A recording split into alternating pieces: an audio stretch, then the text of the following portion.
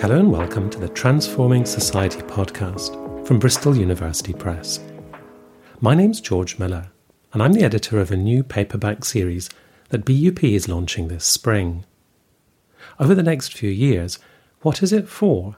We'll explore the purpose of a range of institutions, beliefs, ideologies, and other phenomena that make up the contemporary world, from veganism to AI, nuclear weapons to the monarchy. Inherent in the series' concept is the idea that the answer to the question will most probably be complex and up for debate, but that it's worth asking in order to think about how the future could be better.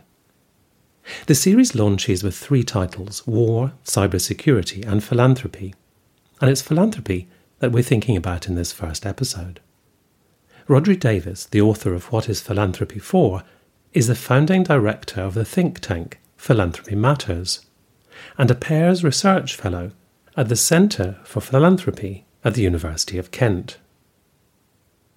When we spoke, I began by admitting I was curious to know whether, when the series description arrived in his inbox, this book seemed like something he definitely wanted to write, or did he have to ponder whether the question was worth asking in this way? No, I was pretty clear instantaneously that it's something I wanted to do, because I think it's just one of those sort of happy coincidences that the idea of trying to take the topic of philanthropy and make a case for why it's actually interesting to a general audience and why they might care about it more than they think they do is something that I've been trying to do for a long time in all of my work, and actually having a more sort of clearly defined challenge about doing that in a set number of words was really, really appealing to me. Yeah, because as you suggest, I guess everybody feels they know exactly what charity is. Philanthropy is a little bit more nebulous, or perhaps we all have a slightly different idea of what it actually involves. I think that's right. I think my assumption is where people have even heard about philanthropy, they probably are thinking in this country about some of the great figures of the Victorian era and probably big municipal buildings that they know in the towns and cities around them. Or they might be thinking about big American figures like Carnegie or Rockefeller and the foundations that they set up. But to me, that's a very narrow conception of philanthropy, and there's so much more to it than that, and it actually touches on all kinds of areas of our lives and all kinds of fascinating other topics. And that's the thing that I'm always really keen to try and get people to realise. Yes, so you had a sense that it was a question that was worth asking, and also that it was a time worth asking it because it is in the news. However nebulous our ideas of it may be, it is in the news a fair bit for a variety of reasons. Not all of them good, it has to be said. Yeah, and I think, one of the things that I always do and did in the book is take a historical perspective. So I'm particularly aware that it's not a new thing, actually, to want to question the role of philanthropy or to be critical of it. But I do think we're at a particular moment in time where some of the questions about what philanthropy is, what role it plays in society, how it relates to democracy and inequality and all these sorts of issues have moved more into the mainstream than they have certainly in my lifetime. So I think a lot of these questions that maybe at other times have seemed a little bit esoteric or niche actually are things people are thinking about at the moment. So if I put you on the spot and ask you what your working definition of philanthropy is, if you meet someone at an event or at a parents' evening and someone asks what field you work in, how do you sort of get across what philanthropy means to you? I know that's a tough question, and you could. No, I think it's an absolutely fair question. I mean, usually I garble something out for a few minutes and tie myself up in knots. I mean, I think when I'm writing anything, I generally retreat to the safe ground of something like saying it's about people using their private assets for public good. So kind of whether that's their money or their time or their networks, but giving them away to help society at large. And then acknowledging that, what that often means in practice is that we're talking about people with larger amounts of money and kind of charitable foundations, although that's not the whole picture, because again, there's a complicated question about where philanthropy starts and stops and whether it's something that's only about rich people or not. And I tend to err towards the latter. And also it's something which is evolving, isn't it? Which I guess is part of the interest in it. And also one of the things that you want to bring out in the book. If we just have the idea of the sort of 19th century model, the Carnegies and so on, well, I guess you can see modern day equivalents, but also the field is changing. It's more diverse than that. Yeah, it's absolutely more diverse. And I think sometimes that early 20th century model of philanthropy from the US casts a sort of unhelpfully long shadow over the rest of philanthropy and has been very dominant. And when you look at the history, there are all sorts of fascinating examples of other ways of doing things, but they often have been a bit lost or obscured. And actually, as we look at the present day and think about all the different ways that philanthropy could go in the future, there are lots of clues to be found in the past, but you have to put a bit of legwork in to find them. Yes, I find the history that you describe in the book really fascinating. But I guess if I wanted to press you on that aspect, I would say, well, it's really interesting to see that the past had similar dilemmas, similar challenges to today. But is it more than interesting? Can it, does it teach us lessons? Does it show us alternative ways of thinking? How do you actually see the role of history, both in the book and more widely in its sort of its applications today? No, I mean, absolutely. And I'm constantly find myself sort of having to make this case to politely bemused audiences. But I mean, I think it's a few things. I think there's obviously history as inspiration. So the stories of what people have done in the past often are inspiring and can inspire us in the present. I think it also provides cautionary examples of things we might want to not do and to avoid.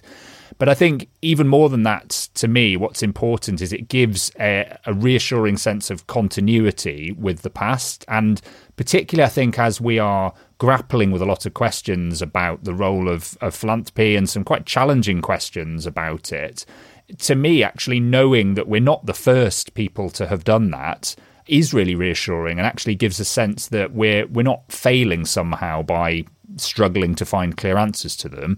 They're actually quite intractable, entrenched problems about the very nature of philanthropy that lots of very clever people in the past have grappled with as well.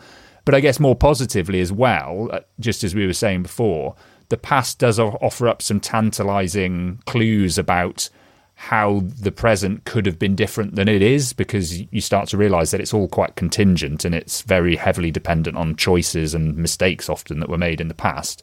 So when you think about what the future could look like, it broadens your horizons a bit in a way that I find really exciting. So in philanthropy, you've got a big, complex, to some degree amorphous and evolving phenomenon. And the challenge you were set was to write about what it's for in around 35,000 words. So I'm really interested, how did you begin to make that manageable as a writer? And what were you sort of taking into account as far as what the reader would need to get out of the book? How did you actually make it manageable? Yeah, I mean, I guess the thing with any book and the difficult part and the fun part of the challenge is it's often less in a way about the content, because you've quite often as a writer, you've got lots and lots of content that you'd like to get into a book. It's really more about thinking about a structure that allows all of that to hang together, particularly, as you say, when you've got 35,000 words in which to do it.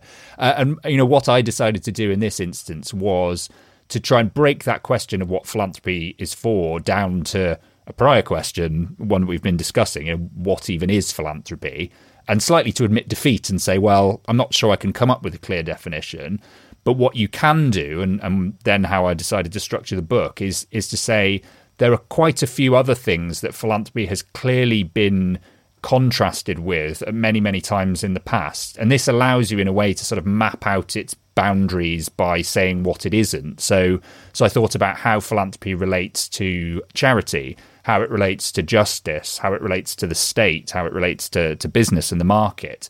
And actually by exploring what people have said about these things in the past and where there are similarities and where there are differences, it doesn't necessarily give you a clear answer of this is what philanthropy is and what it's for, but I think it really brings to light the key questions and the sort of dilemmas and tensions that you need to be thinking of as you answer that question, what is philanthropy for, hopefully for yourself. What I liked about that approach, which I found really illuminating, is you didn't try to draw a hard border around philanthropy and then look at it, like on the dissecting table in isolation. You actually present it as kind of like part of much bigger networks. And sometimes I guess you can see it working in complement, for example, to charity and to some extent to democracy, but there's also a tension there. And then there are other phenomena. You look at the sub-theme of taxation where, you know, you could see it as a sort of antithetical relationship, because if billionaires were paying more tax, then maybe there wouldn't be a need to have philanthropy to the same extent. So it seemed to me a really good way to sort of get this whole sort of network of relationships across to the reader. Yeah, absolutely. And as you say, in some of those cases, you know, I present them as choices. And, you know, so the taxation one's an interesting one because in one sense, philanthropy does exist in opposition to tax. And there are plenty of people, as you say, who think actually it only exists because we aren't getting people to pay enough tax. And if we did, actually philanthropy would be unnecessary.